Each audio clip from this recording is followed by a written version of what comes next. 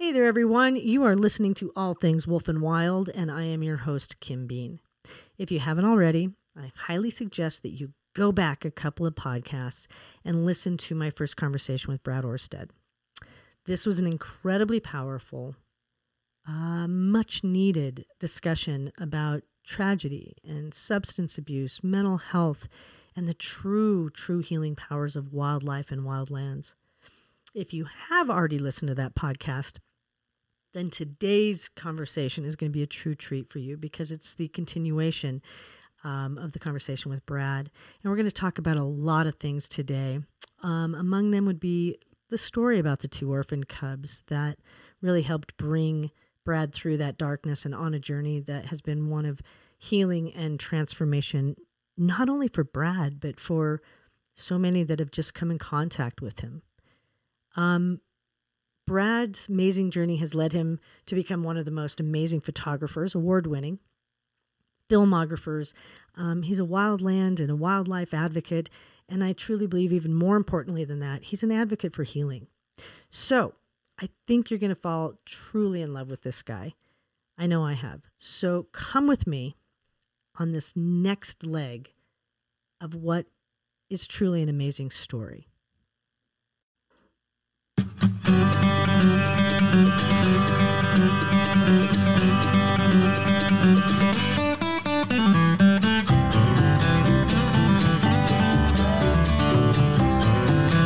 Hey there, everybody. This is Kim Bean, and you are listening to All Things Wolf and Wild.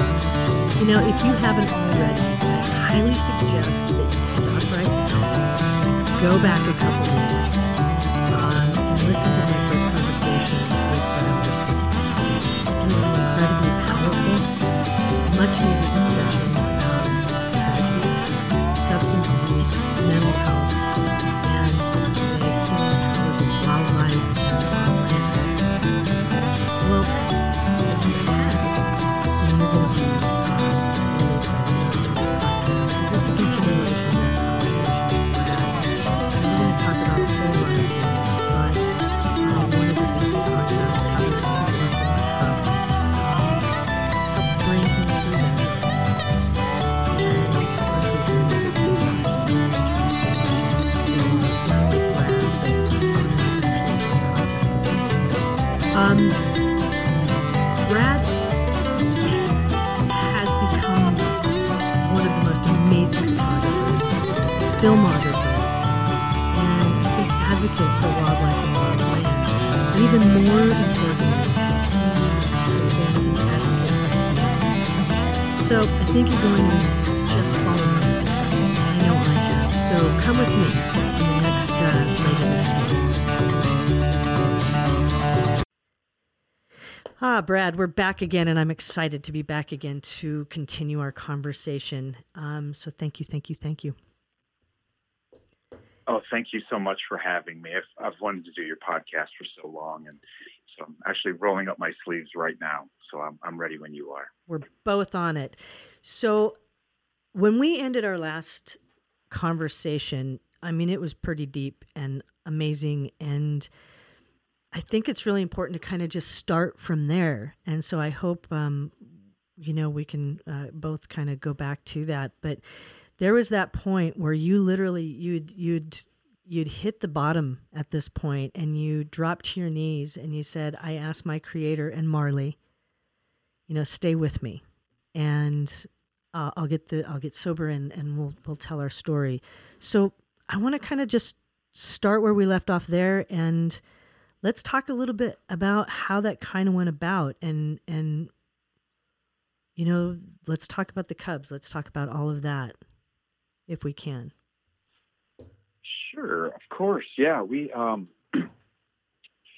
so I was, after we lost Marley, I was I guess I was a binge drinker. I guess I would go for maybe days, weeks, sometimes without any. But then when it all mounted, and stuff with Marley and life and depression and PTSD and all that, then I would self-medicate. So by September, let's back it up. I think it was July, actually, of 2018. the two orphan grizzly bear cubs had come back out by themselves. And I had been seeing them, and I was sitting at a friend's house, Doug Peacock's, and we were talking about these grizzly bears. And Doug kind of bangs his fist on the table and says, we got to make a movie. We've got to make a little film about these orphan grizzly bear cubs so we can show the world that they're good bears, that they fought to survive, they're not getting in trouble. I think Doug had a premonition.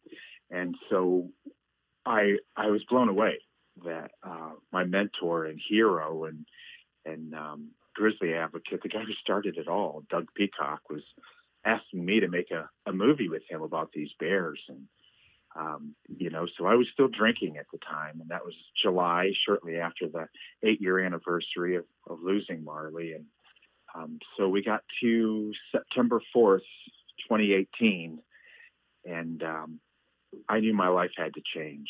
And I'd made pacts with my partner to get sober numerous times that year, and one of us would always fail. And I just decided I was not going to attach my sobriety to anything or anybody else's anymore, and that I was going to get sober, and I was going to do this film that Doug's asking me to do because I didn't think I could do it drunk. Mm-hmm. And so watching those bears one night, it just overtook me, and I dropped to a knee in a gravel road under the Montana skies, and I asked my creator and Marley if they'll stay with me. I'll tell the orphan story and our story of loss and redemption and wilderness.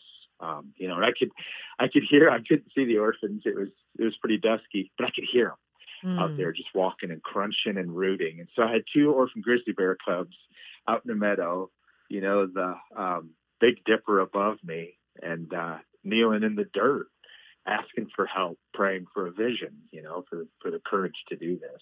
So that's where I found myself in early September of 2018. So it kind of, obviously,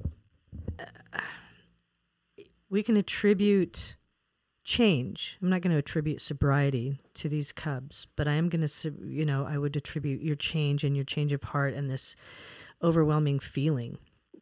So let's kind of roll into that. How did it work out? How did you go forward? And let's talk a little bit about the orphan cubs and that whole breakthrough. Yeah. So, September 4th, 2018, I checked myself into rehab. I would have, if someone would have asked me to cut a finger off that day, if they just said, cut your little finger off and you'll never drink again, I'd have cut my finger off. Mm-hmm. I didn't anything that day to quit drinking. I just, the day before was Labor Day, and I had got drunk and got sad and got depressed and looked at pictures of Marley out in the cabin, this old miner's cabin where I would go isolate myself and drink. And it was horrible. And to wake up feeling that way for, 100th, 200th time, I was done. And so I checked myself in. And so I went to intensive outpatient treatment. And I'd been in treatment before, and I had been to dozens of AA meetings, if not 100 of those, trying to quit before, court ordered. And, it always goes so well when the court orders it. Mm-hmm. And, so this time I checked myself in. And so what I found, though, when I got in there, I'd been in treatment right after we lost Marley, about 6 months afterwards, back in Michigan. And so it'd been about 10 years since I'd been in treatment. And I found that the good old drunks, right, were gone. We've been replaced by people there's so many heroin addicts and opioids and stuff. I don't even know what that stuff is. Yeah. Oxy this and cotton that. And I'm like, I just drank vodka. Does anybody still do that? And they kind of looked at me, like I had 10 heads. And we actually went out at a smoke break at one time. And the one guy goes, most people there are court ordered. And the one guy goes, what did you do to get here? I said, I didn't do anything. I'm here of my own volition. And he goes, yeah, I didn't do anything either. I'm here of my own, what is that word again? I'm like, volition. He's like, yeah, I'm here of my own volition. And, so, I talked to these people a little bit, and I thought, my Lord, what I had, the depression I felt, from drinking, but they had drink. The one guy looks at me and he goes, "I wish drinking was my only problem." Mm. You know, he was probably 22 years old and he was given the painkiller when he hurt himself in football in high school. And now he's shooting up every day. Oh, It looked God. horrible, right? And my heart broke for those people. But, you know, we're sitting in treatment and we do, or, you know, they'd print off something from a book and we'd go around, we each read a paragraph and we do these kind of canned responses. And so she'd ask, okay, what are we doing to replace, to fill that void where addiction used to live with that time? What do we do? And so people are going around saying, oh, I do this. I work on my car. I go fishing. I go, you know, it's just kind of, you know, saying whatever, even just passing. And they got to me and I said, well, I bake huckleberry scones from 1 a.m. to 6 a.m. for a cafe. And then I race to go find a couple orphan grizzly bear cubs. And then I go sit under a couple 100-year-old Douglas fir tree and meditate. And the whole group just turns and like their jaws on the table. They're like, you do what? I'm like, well, I've you know, I'm not a huge fan of AA. So those little grizzly bear cubs became my AA. They held me accountable, right? Because if I would drink or do something the night before, number one, I wouldn't have been working. I wouldn't be up early and chipper and going out to find them. They gave me accountability. And Doug had asked me to make this film, and I owed it to Doug, and I owed it to the Bears, and I owed it to Marley, and I owed it to myself to be sober and to be strong and to go try to find them, to film them and photograph them every day. We only have them for a short window and to tell their story. I went through, I think I was supposed to be in there a month, and I think I made it 3 weeks before I just had to leave. I couldn't make a connection with anyone there or anything there. And I felt like my treatment was out in the wild. My treatment was going back out into the woods. My treatment was tying those boots back up and finding those lessons out on the trail again, you know, exhausting my body and exciting my mind and grabbing a set of mountain lion tracks and just following them wherever they went. You know, I don't care if I see it or not. I just want to know where it went. And that was it for me. And but I'll never forget those people. The look on their face when I said that I bake huckleberry scones, follow two orphan grizzly bear cubs, and sit under a Doug fir tree meditating. It's like that's a I forgot to tell you that the lady running the treatment. Then she looks at me and she goes, "Oh," she's like, "You're into New Age healing." And I said, "Sweetheart, what you're trying here is New Age healing. Yeah. What I'm doing is what people have been doing for thousands of years." That's right? ancient healing. Thank you. Yeah. We should all be so fortunate to be able to put people into nature. I think it is such a key. It is such a key. It really is. I love it when she said New Age, and it just cracked me up when I think of my Crow friends. You know, their generations, you know, their great grandfather who was doing this to be called New Age. Yeah. Yeah. It'd be interesting to teach some of these kids that are going through, obviously there's just so much, you know, because I'm older, I'm with you. It's like, wait, what? That stuff I can't even fathom, right? Is the drug addiction like that. But to be able to get them out and to learn to sit on a rock or under a tree and meditate and find out where you're, you know, that inner part of you that needs to express itself, and you're doing it by exhausting yourself and you know, sucking in as much of this nature as you possibly can. So you leave after 3 weeks, and is it just something you knew that this is what you needed to do to continue your treatment, so to speak, or your progression into sobriety, is to get back out there with these cubs? That was totally it. It's just, I became a monk.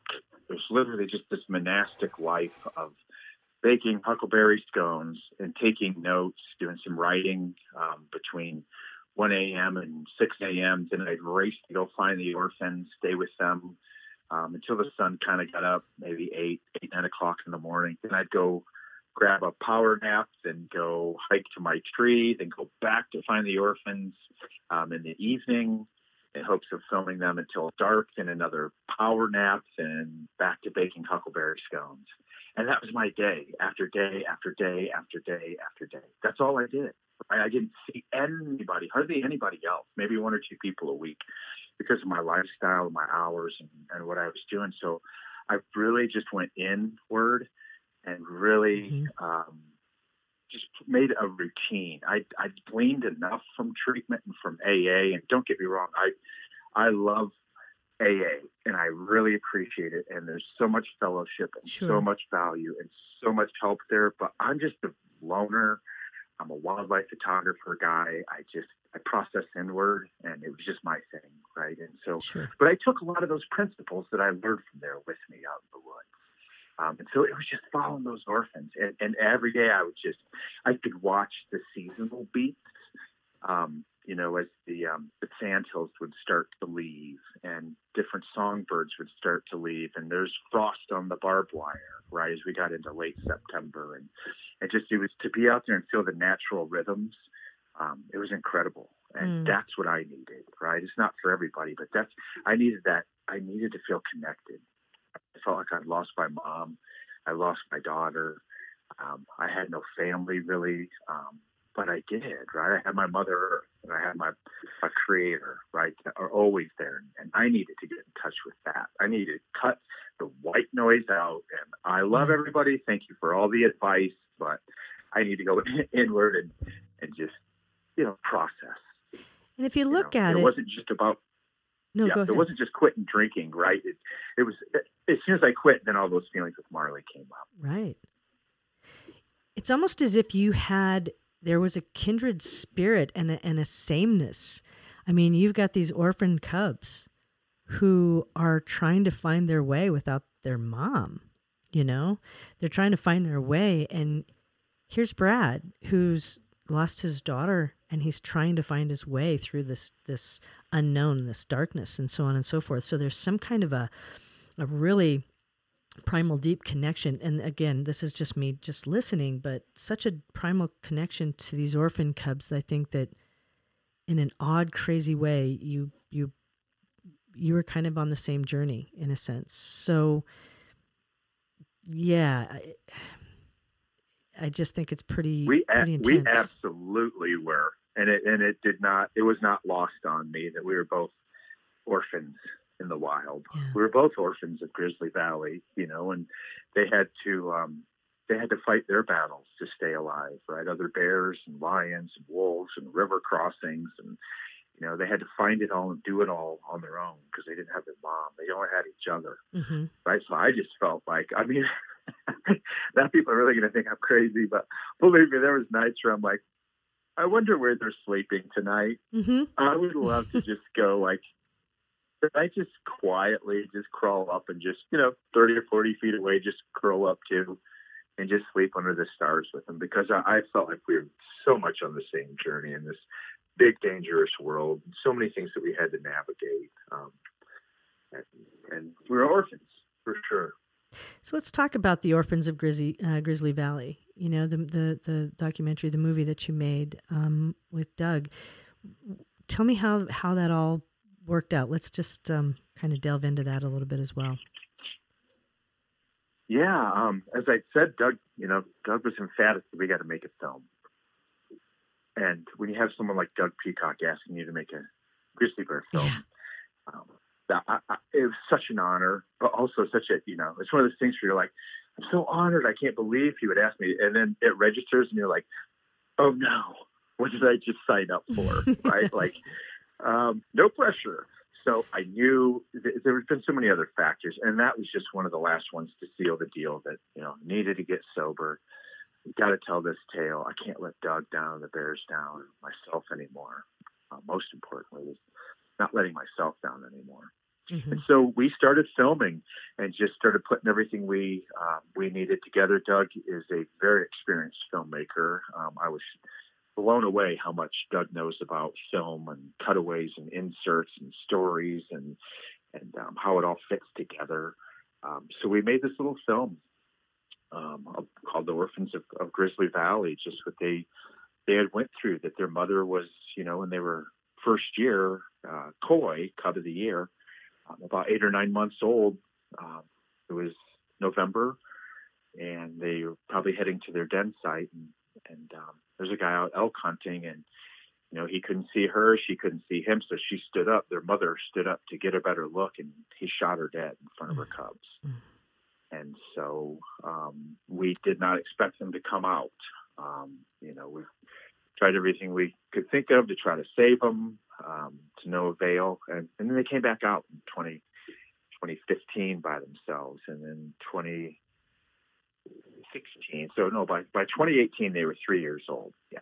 So when they were back out again, we just, and we knew at some point where they were living in this kind of sanctuary where it's a basin that's full of wonderful ranchers and people that are working together to preserve the landscape and the ecosystem. And so they had kind of a safe place, but we know at some point they're probably going to, maybe 3-4 years old, they're going to probably split and go their own ways. And they're going to get so big and go out with other big bears that we may never, maybe won't even be able to recognize them again. Yeah. So we knew that time was of the essence. This was our last chance to really film these 2 orphan cubs. So this is, you said they were at the 3-year mark at about 2018. Out of curiosity, did you ever see them again after you made the film? Was that something that just, because that would have been hard too. It's almost saying goodbye, but everybody was literally, their journeys were self-fulfilling. Everybody's going in their direction. So again, the connection to you and the Cubs just kind of continues. But how was that? How was the filming of the movie? And were they, where are they today? Do you know? So that's, I just want to kind of talk about the movie a little bit and where people can see it, by the way. Yeah, for sure. The film's on my website. It's on Vimeo, I think. It's called The Orphans of Grizzly Valley. Right. You can Google it and find that. It's pretty accessible, and I can share that with you also. Awesome.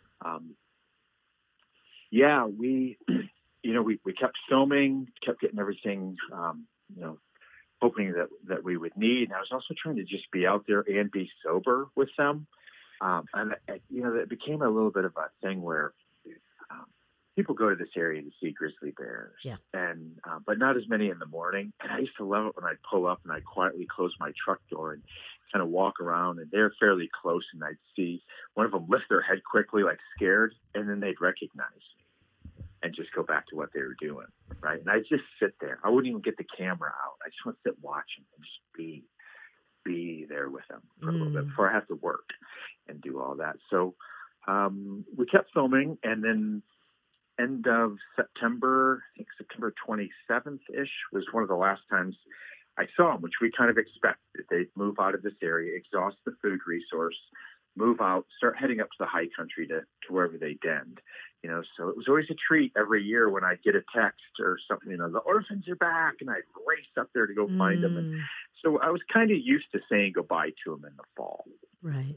And so we didn't see them. And then all of a sudden this video surfaced of 2 grizzly bears fighting over a road-killed deer about 5 miles from their home, right next to the road, while people filmed it with their phones. Ah. And I thought, oh no, someone sent me that video. And then Doug called me right away, and he said, it's the orphans. And I said, no, Doug, it's not. These are big bears, and our bears don't fight like that. They love each other. They would never make those noises and do that stuff. And I've spent hundreds of hours around these orphan cubs. They may be grizzly bears, but they don't do that. And Doug just was pretty sure it was them, and I just couldn't get my head around it. We'd heard that one of them had been trapped and collared and relocated, and it went right back to the same place. They, whatever bears these were, had left the sanctuary of a basin and gone into a town where people weren't quite prepared for them. And so they're getting into dog food and garbage and, vegetables left in gardens in October and apples left on trees in October.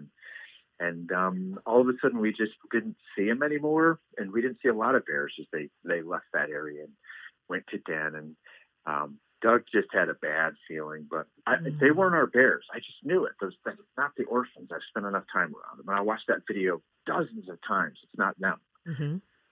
And then that's when the following March-ish is when I found out that it was most certainly the orphans, and the state had killed both of them. Yeah.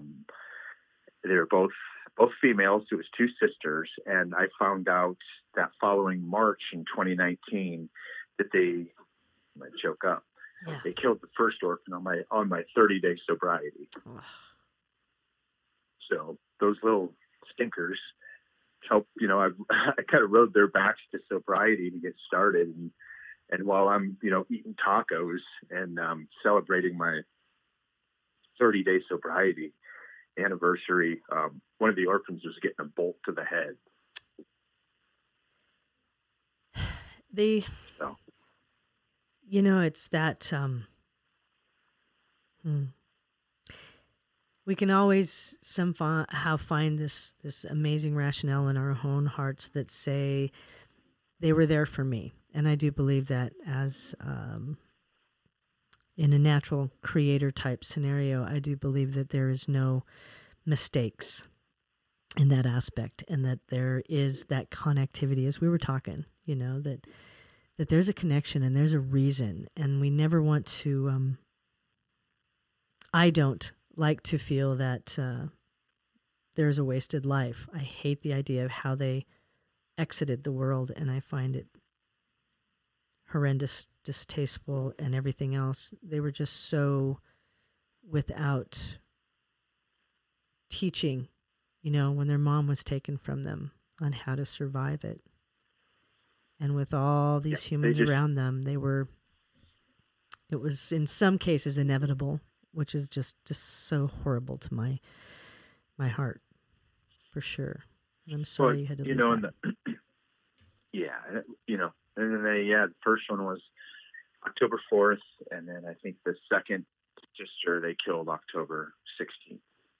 And one of the saddest parts about it to me was these were perfect ambassador bears. Mm-hmm. We don't have bears supposedly in the crazy mountains. In these pockets, we have these genetically isolated pockets of grizzly bears around Montana, Wyoming, right, Idaho. These two little girls would have been perfect, right? Put some collars on them. They'd already collared one. Collar them and go put them in the Selkirks, or go put them in the cabinets, or go stick them in the Yaks or the crazy mountains, right, and just let them go, right? If they die of natural causes up there, they die of natural causes. But just to, they fought so hard to survive, and they did so good. We had ranch owners up there who said that they would sit out on their porch and watch them root and dig out behind the house. That they were not aggressive. These are not aggressive bears, right? They just they're just like me. They're scavengers. If I walk into your house and there's a pizza on the table, I'm eating. Absolutely. And that's the same thing they did, right? Absolutely. They're hungry. And when they're in hyperphagia, it's just food, right? They're trying to get 30,000 calories a day basically off the salad bar, right? So it's just food. And that's all they were thinking. And it's just a wasted life when there could have been. I just felt like it was slothful and it was lazy by the state, that they just, shrugged and said, kill them. And we'd actually heard that one of the people with the state said that all of us people that appreciated those bears and made films and took pictures of them are the ones that killed them. Yeah, it's not true.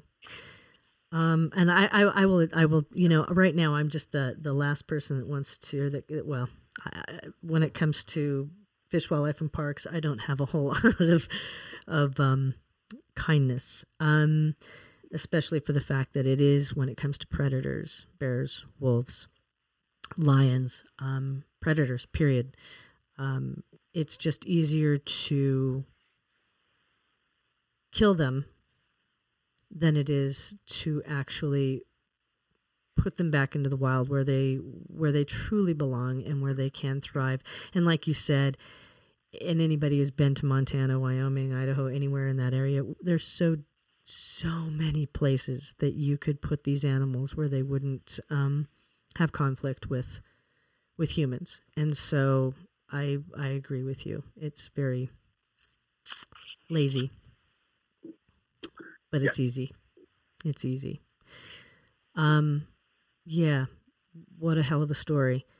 With that though, so they've been killed. This has to affect you. It had to affect you. Yeah, it was.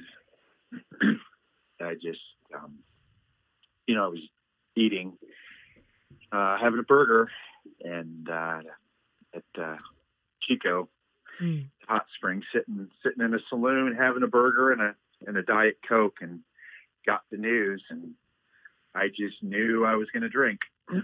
That was it. I tried so hard. I was about 6 months sober, and I have fought and fought and fought and felt like I was doing the right thing every day, praying, my mantras, my meditation, my everything. And seriously, this is what happens. And I knew I was going to drink. It was just a matter of whiskey or beer and where I was going to stop on my way home, And then when I got home and realized that I forgot to stop, and I thought, well, it's not worth driving back. And when I got the call, like I spoke about in the last episode, my Crow Indian friend, she's done so much for me. She said, I heard you had a bad day, or I know you had a bad day yesterday. And so I prayed the Creator to take that urge to drink away. And I was so shocked and just so I couldn't, what is she talking about? Did I text her? I'm so confused. And she said, the reason I'm calling you is I asked him to take it away from you yesterday, but I told him to give it back to you twice as hard today, make you earn it. So I'm giving you a heads up.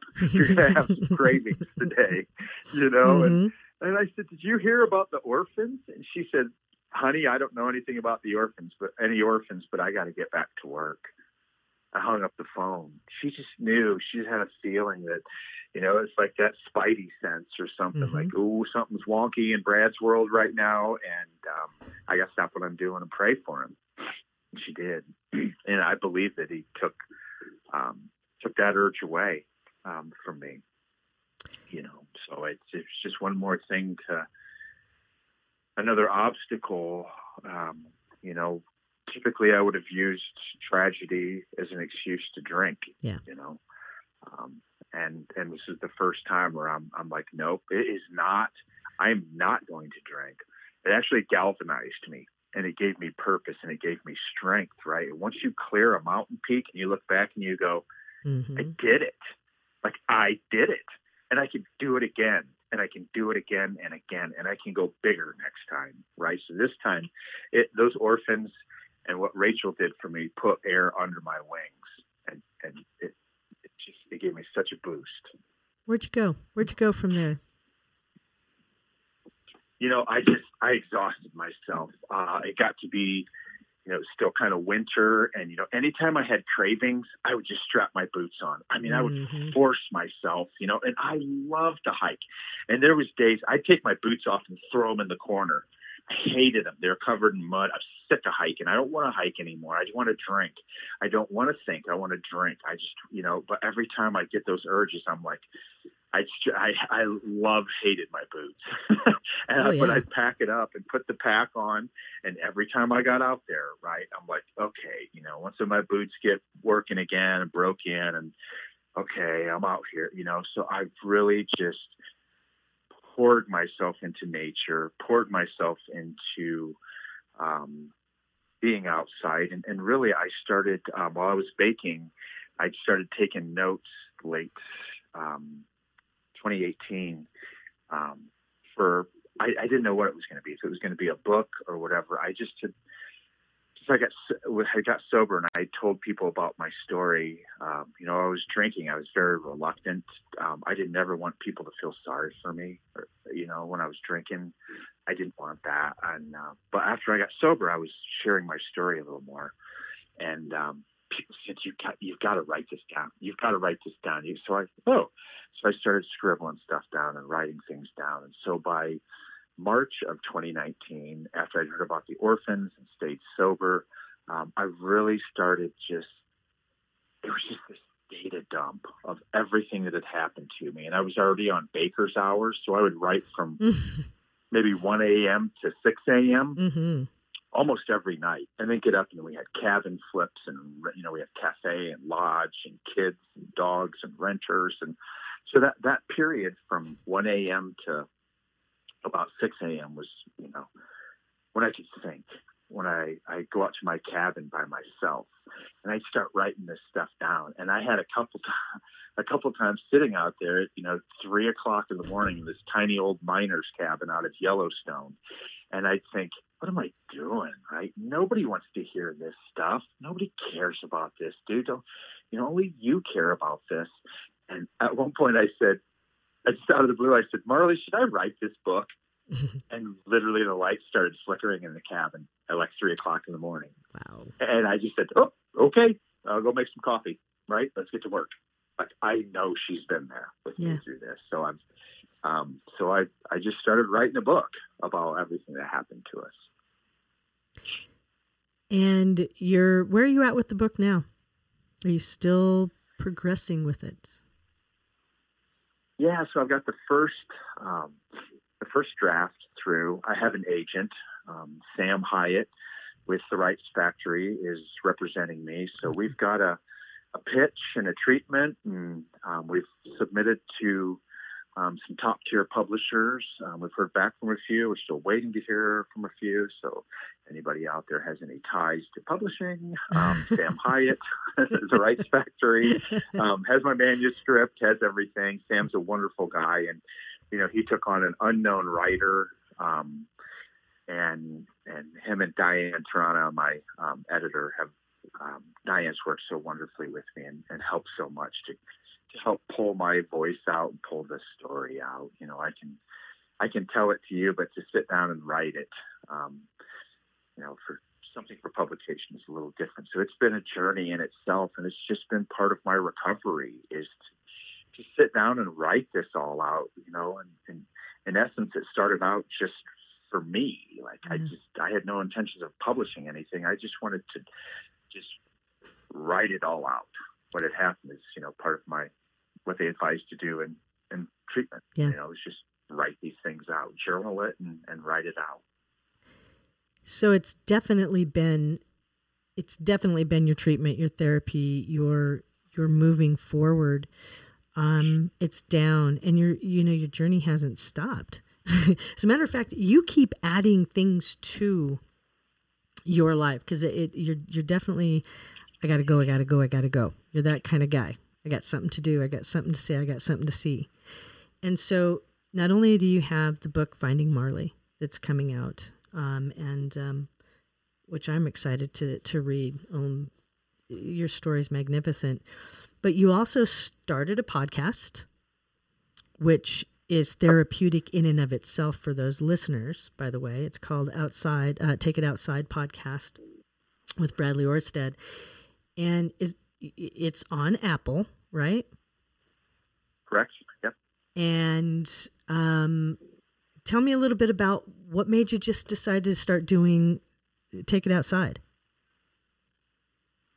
Well, my fingers got tired of typing, so and my mouth never gets tired. Mine either. That's why podcasts rock. It was just a natural progression. No, I love the platform, the format for it. And it's something that I talked about with a couple other people before about doing with Casey Anderson and with my friend George Buman and a couple other people that we talked about doing something like this before. And so it was really just a kind of an offshoot of the book and talking to people about my journey and some of this that I've shared on social media, on my Instagram and on my Facebook. And I have people reach out who, are curious. And then I tell them a little bit more and they're like, what? now what? I'm like, hold on, I'll just do a podcast so I can get all of this out. Yeah. So we can lay down the backstory. And really, in all seriousness, though, Kim, a big part of why I do this is for guys. And, I was raised in that culture of guys don't talk about their feelings. Mm-hmm. Guys don't hug. Guys don't tell each other that they love each other.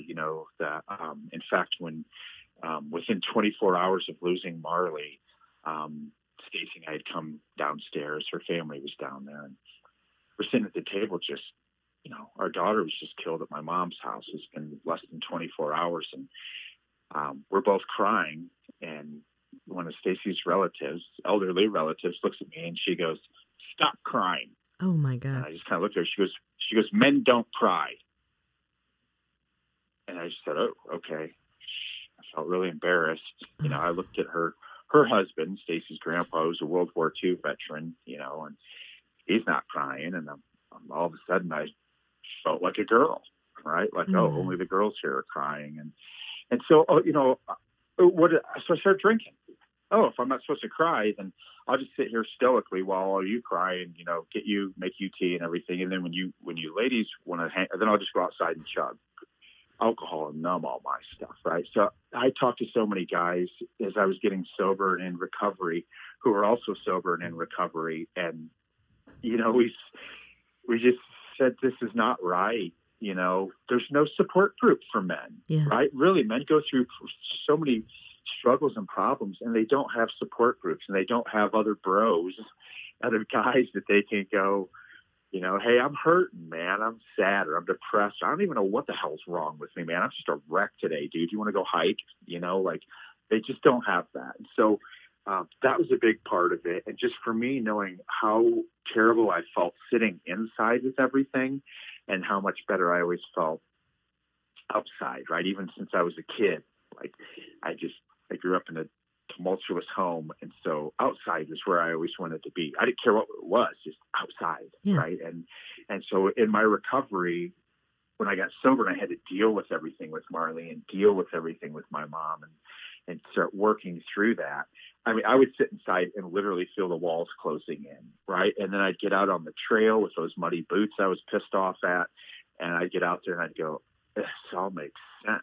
Mm-hmm. Just chill out and breathe. You're doing all right. Just slow down, calm down. You're doing okay, right? And just to get that composure back, your legs back under you. So long story long, that's why I started it. Was in part, I believe, in wilderness therapy and the ability for us to reconcile things better and easier and faster outside. And two, as I get into this next season, especially, I really want to start touching on what is masculine. Right? What is the John Wayne way, right? We just drink and smoke ourselves to death at 54. Exactly. Well done. At least you didn't cry. Yeah, exactly. So, exactly. Yeah, you wouldn't want to look like an ass.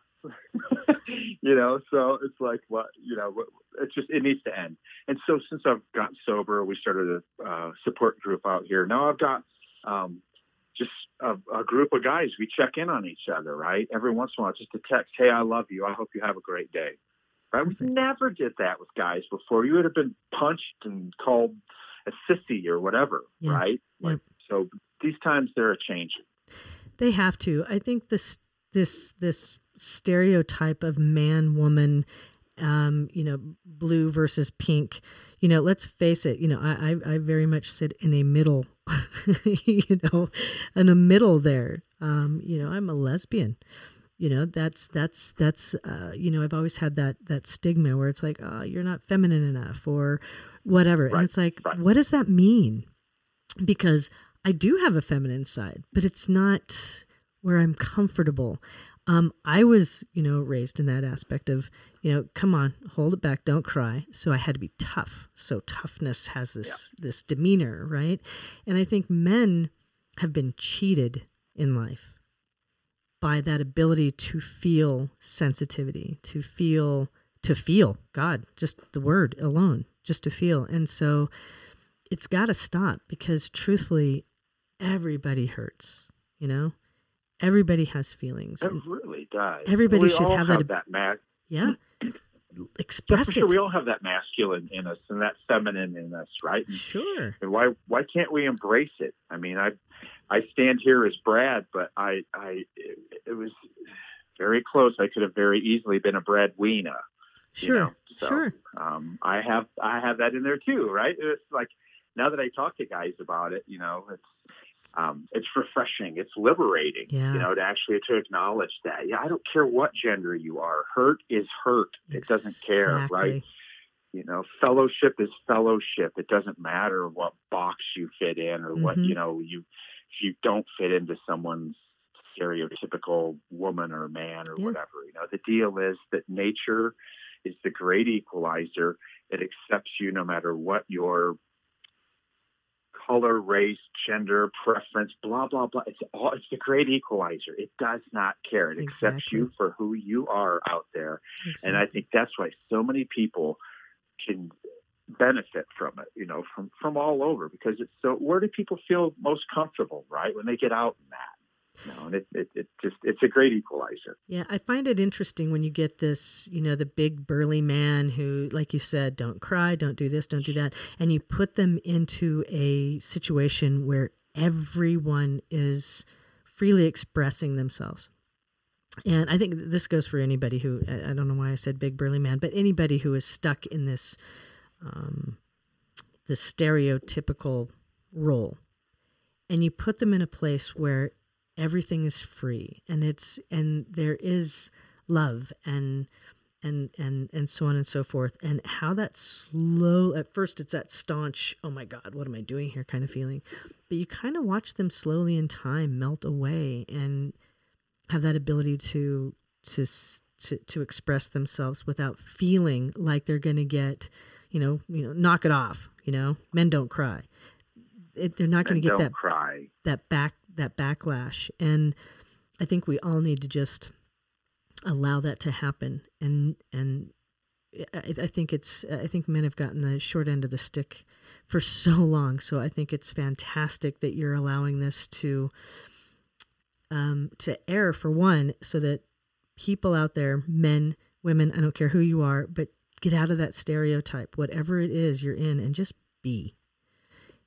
But you're giving men this opportunity to, and I listen to it. So I'm standing, gender aside.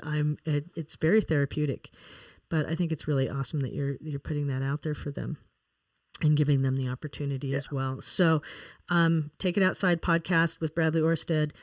It's on Apple. Again, it's on, if anybody's following you on Facebook, social media, you have that opportunity to just kind of check in with Brad anyway.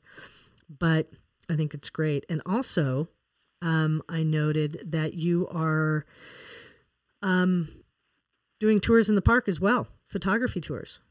Is that correct? Yeah, we're going to start doing some tours again, teaching again in the park this year. Everything's so wonky still with COVID. Yeah. So we're still trying to figure out what that looks like. Ideally I'd put maximum 6 people in a vehicle and we'd go out together. And so now we're going to have to be a little more creative this year, but that's exactly what I want to do. And not just teach photography, roadside photography in Yellowstone, but full immersions. So we understand, right, why the bears go here, the animals go here, the wolves move there, and what they're eating. When they leave an area, let's go out and see what they were eating. And let's go see what a daybed looks like and a rub tree looks like. And, I just think we get such better images when we have a better connection to our subjects and to the ecosystem. And, let's get our hands dirty, right? Let's take our shoes off and stick our toes in that bare mud. Yeah. Now, let's feel this place a little bit, right? That's when the images come to you, and you don't, the worst thing you can do with wildlife photography is chase images. Amen. It's almost like a little kid, right? You want them to come to you. Yeah, and I think the way you're doing it it's been my dream. That's my dream job. Less the photography, because we've talked. I'm not a photographer. I want to be, but to get out there and explain and show people what it is to travel a game trail, to see what all these things are that give you the experience to be wild and to show them what it is to actually quote unquote track, for lack of a better way to put it, but track the animals and know what a rub is and so on and so forth. So I think it's fantastic. And is that, can people find you with that? What's the tours called? Sure. So I'll be working for, it's called Yellowstone Wild. Okay. And so if you go to Yellowstone Wild online, I'm working for Emil this year, doing photography tours for him. And then we're also going to be doing a brand new program this year that we just developed. It'll be photography in the morning, wildlife in the morning, and then about 9 a.m., how it is in July when the animals kind of lay down. We're going to switch gears and fly fish the rest of the day. Oh, that's awesome. So it'll be wildlife in the morning and then fly fishing the rest of the day. And a nice, good, healthy, organic lunch. We're just going to lay on the hillside and eat organic strawberries and watch the clouds go by, too. Oh, my God. Sign me up. Breathe and feel it, right? It seems so important to feel this. Everybody just wants to check it off. Not everybody, but so many people just want to check off Yellowstone bucket list. Did it. Yeah. Right. And even though my photography, when I used to teach photography, I know it drives people nuts, but I tell now we're going to turn the camera off and we're just going to each sit here under our own juniper, for a little bit and just listen. Right. And they don't understand. They get so frustrated. I'm like, are you not listening to the birds? Do you hear why that bird's alarming? Do you hear that red squirrel? It has two different alarms, one for terrestrial and one for aerial. Right. If you listen, that's an aerial. Now, guess what? We got a red-tailed hawk coming in, right? Those tools, that's how you photograph in the wild, right? Unless you just want to pull up and set your tripod next to 400 other of your newest best friends and click the same image they got, right? That to me is everything. I'm, people, you can travel the figure 8 in Yellowstone all day long, every day, and see great things, but less than 1% of the population that pops into Yellowstone goes off trail more than 100 yards. I always found that interesting because to me, the minute I hit that 100-yard mark, I wave and I'm gone for a reason. And I think that sometimes, and I still have to learn this for me with either whether it's photographing or whether it's getting out my scope. Sometimes I'm like, it's exactly what you said, where it's like, stop. Because you're missing so much of what you need to be seeing or hearing or smelling or, what you should be focusing on, you're missing because you're so dialed in to this lens, whatever it may be. And so it's so important to stop, drop it, and just be a part. And to me, that's some of the greatest things that will forever be in my head. Maybe not on film, but they're constantly in my imagination and in my mind is those things that I've focused on by doing that. And it's so important. Well, I've found that the images, let's face it, they just enrich my ego. When I turn the camera off out there is when it enriches my soul. Boom. That right there is a t-shirt. Just you take that one thing you just said and slap it on a t-shirt, and there's what I think we need to focus on in life, for sure. So people can actually go out and play with you this summer. Hopefully we'll get through this COVID, and that can be a gift for everyone, is to get in touch with you and make plans, because I think that it's just all huge. But that brings us, though. Absolutely. That brings us to there's so many things to talk about, so I hate to just keep pushing it, but we're going to go and just the beast of our time. I mean, we're not done with bears, and grizzly bears are in real need right now. And I think that this film is going to be really important. I can't explain to folks enough that aren't from the area and aren't in contact with what's happening legislatively. But grizzly bears are still on the endangered species list, but they are being pushed off pretty soon. And we've got legislation in states that are really setting it up to go after grizzly bears in a big way. And so without me getting on that preaching pedestal that I can get on because I'm dealing with it right now, The Beast of Our Time is a really important film I think that you're doing. So let's really talk about this and then kind of go into it a little bit. Yeah, for sure. We after the film, the Orphans of Grizzly Valley, we did with Doug Peacock, and it got some traction, and it got some heads turning and looking at it. And so Doug had some friends that came back that wanted to fund another movie, and asked Doug if he had an idea of what he wanted to do it on. And of course, Doug knew right away. He's one of the most decisive people that I've ever met. And so once again, Doug calls me to the kitchen table, and so this time we're sitting talking, and he said, "Hey, we're going to have to do this thing again." And I'm like, "Oh, what?" Like, I've been such a reluctant conservationist. I never wanted to do this stuff. It's not that I didn't want to. I just never saw myself, I'm just more of a quiet loner. And even like recovery, I'm like a reluctant sponsor now, I guess. But Doug brings me into this, and I said, "Okay, what are we doing?" And he says, "Climate change." And I said, "Doug, how the heck do we show climate change in a film? How do I show that, right? I mean, can we do time lapses? I'm thinking visually, right?" And so Doug starts laying this out for me, and I realized that it's not only is it climate change, but I think Doug's ready to finally lay out his 50-year career of saving grizzly bears, and his own, coming back from Vietnam, a wounded and decorated Green Beret medic from Vietnam, right, where they sent Doug home. You need to go home, Doug. And he just disappeared, into Yellowstone in the Wind Rivers with the bears, and it changed his life. And so to hear all of this come out from Doug, like, this isn't going to be another, 6-minute kind of PSA, public service announcement film. This is going to be like a 30-minute actual film.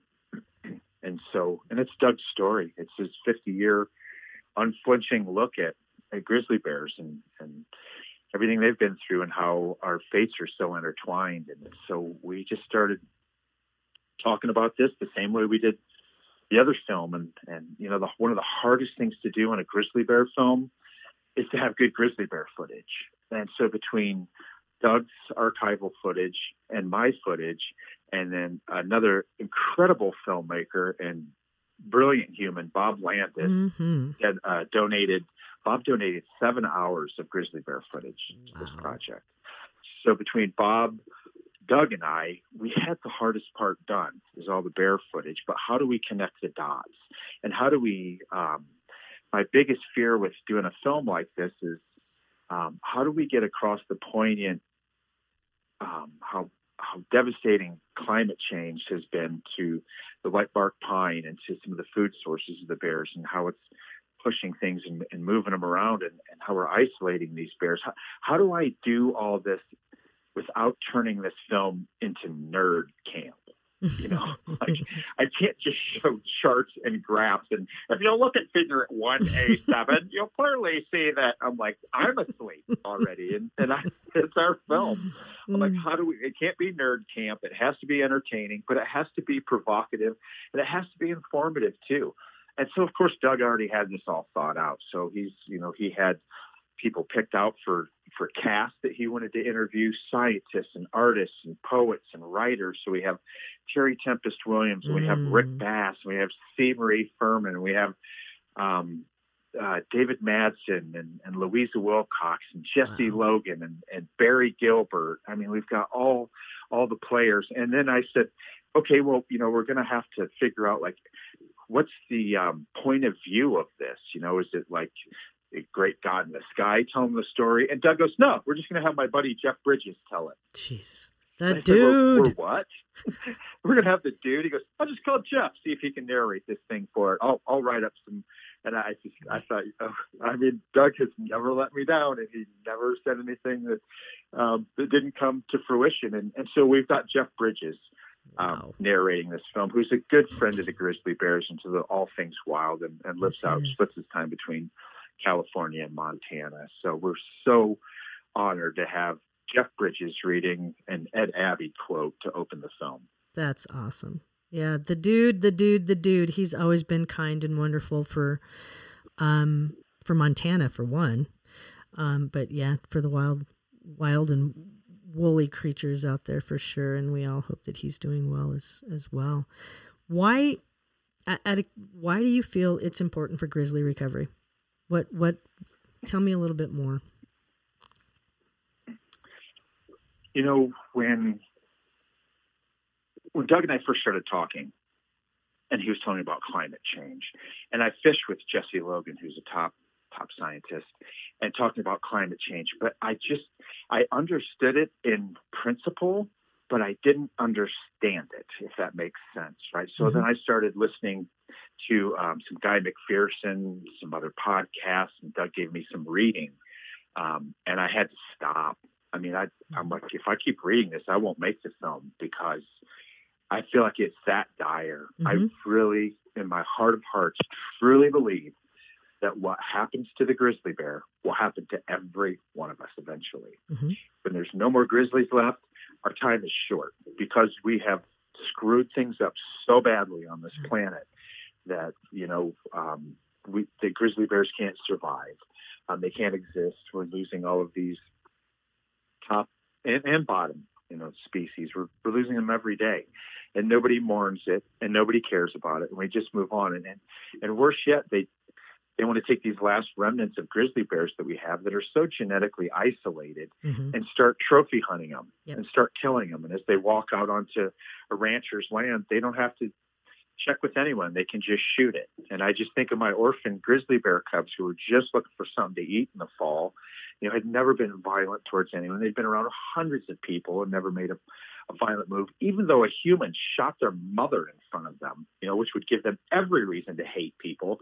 They never did, you know, and it's heartbreaking to me to think that we could be so callous, you know, when we lose these wild places, and as that Abby calls it, and when industrial tourism moves in, you know, and when we don't have these places, I think for me, the grizzly bear represents the wild, and not just the wild on the physical landscape, but the wild inside of us that every one of us need. You know, the person who maybe, you know, works an office job in Ohio that has no plans of ever coming to Yellowstone, but they need to know that it exists. If there's a wild place, wild animals with an ecosystem that's nearly intact, you know, that it's, I just truly believe that when we are losing little and big chunks of us, of who we are, and we're not going to get it back. And if we don't do something now, by the time we stop to look, it's going to be too late. This movie that you're making, and obviously I haven't seen it because it's still wrapping up, but you know, we are all those of us that are on the lines really fighting for our apex predators, because I don't think people understand that without apex predators, without the grizzly bear, without the wolf, our lands they don't work. We need that you know, that tropic cascade. We need that. It's essential. As you said, we cannot be the top dog in the wild. We're just not. And we need those animals to complete ourselves, but to literally keep our ecosystems healthy and whole. And I fear that the human predator is doing everything it can to kill off what we so desperately are and need to continue our life. You're so absolutely right. And we need people to wake up, and we need the office guy in Ohio to wake up and go, I may not see this, but yeah, you're right. I need to know that this is still here, and I need to fight for it because it is our life. And we are all touched by it. And I think that's the problem we have, is that people aren't affected, literally affected, as in tangibly affected. They don't think about these things.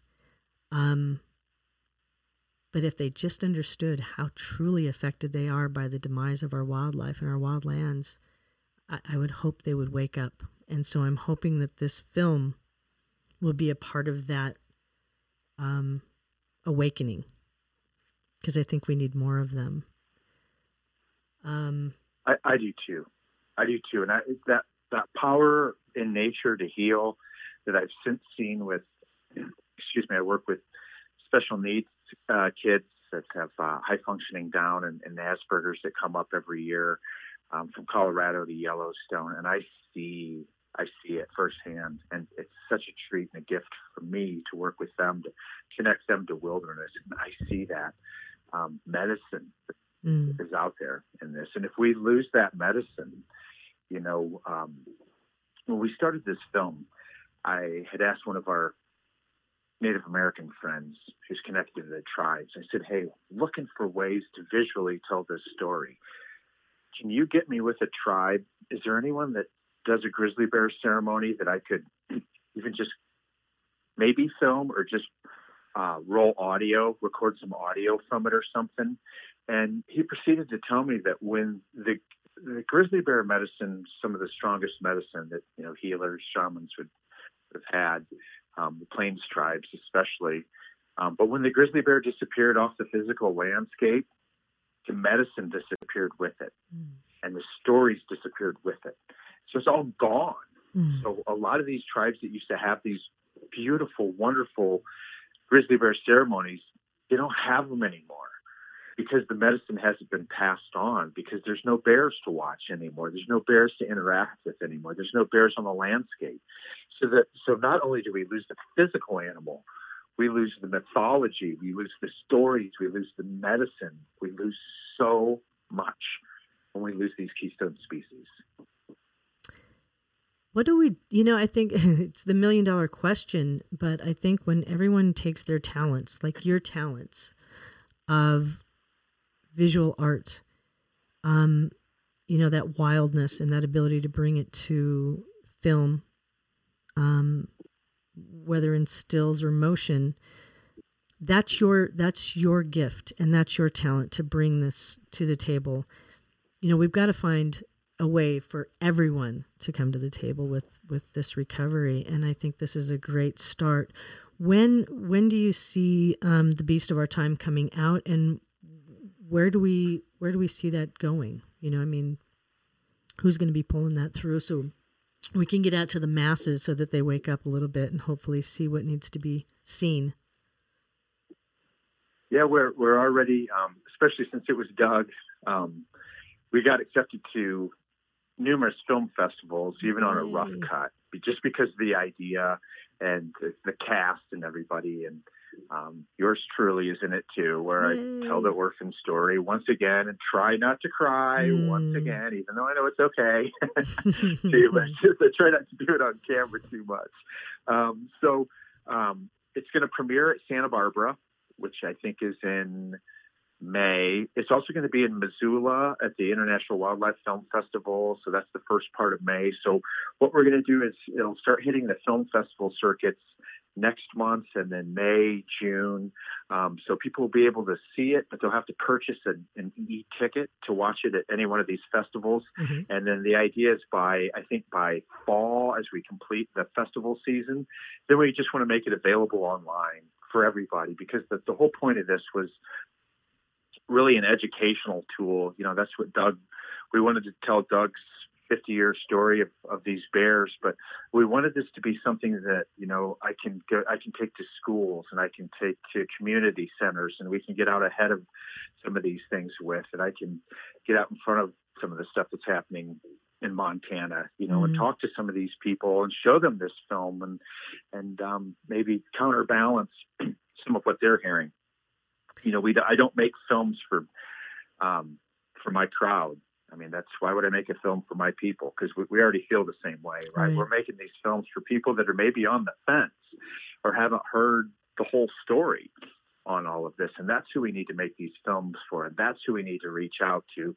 And what we really need is the kids, right? Is to get, and I'm sure every generation says this, but, video games got big when I was young, and I hated them. And I've never owned an Atari or a Nintendo, or I wanted to be outside, right, doing stuff. But I see so many kids now so tuned into to their phones and the other stuff. But I think there's power in that too. We just got to inspire them, right? Because if we can get these kids inspired to take on wildlife conservation, they have the ability and the tools to hit masses of people and to gather everyone together and to realize this is their planet. I'm heading into the, I'm no spring chicken anymore. At some point, this is going to be their planet. It's going to be their park. They're going to have to be the stewards of these wild places if they want to have wild places left for them and for their kids, right? So that's my ultimate goal is not to make this for the NPR crowd, because we feel the same way, right? I want to make this for young people and for people on the fringes and people unsure and just people who need to be inspired and maybe rewild themselves a little bit.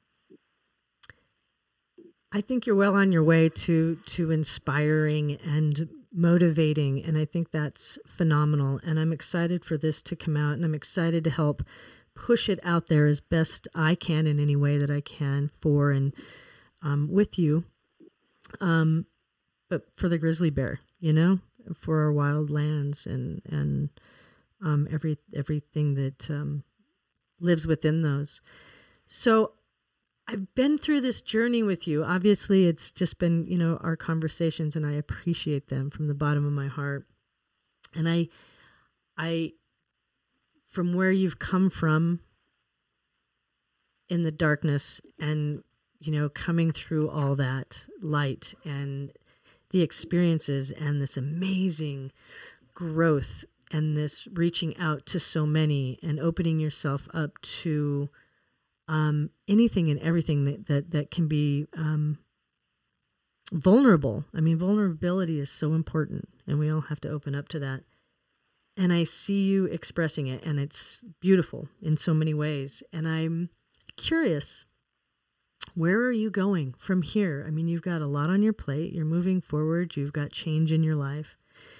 But where do you see Brad Orsted himself, his photography, his movie making, his conservation work? I know that's difficult for you, but you're good at it, so don't lose it. But where do you see you in that was the advocate in me going, don't stop.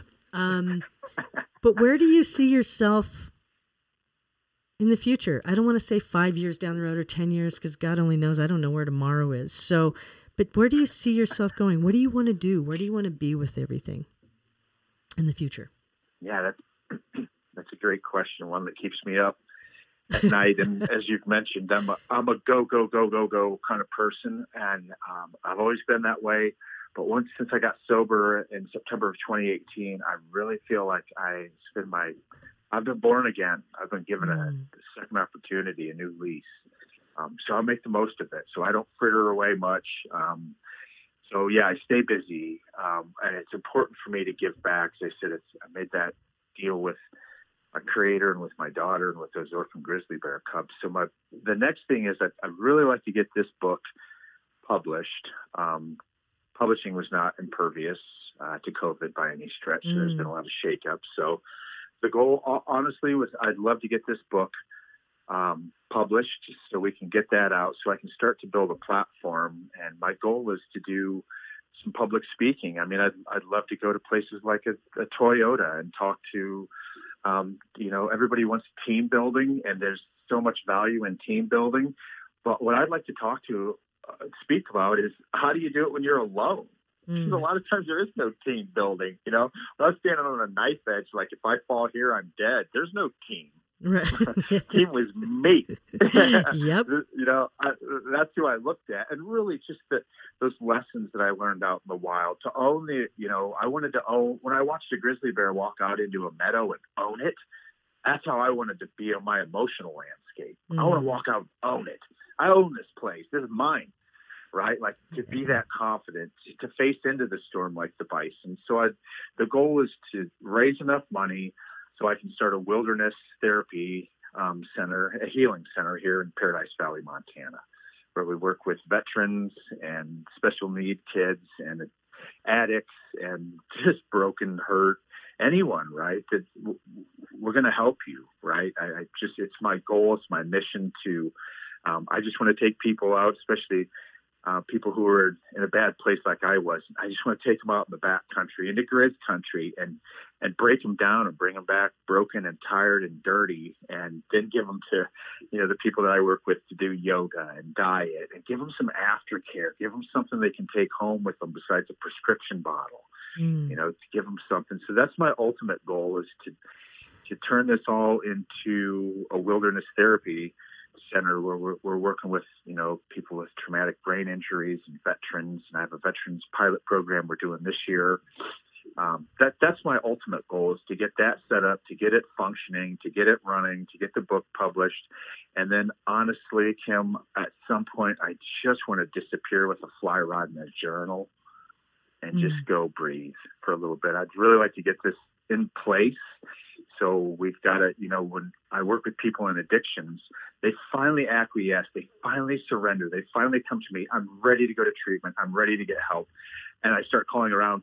There's no beds for 13, 17, 19 days. And we lose them.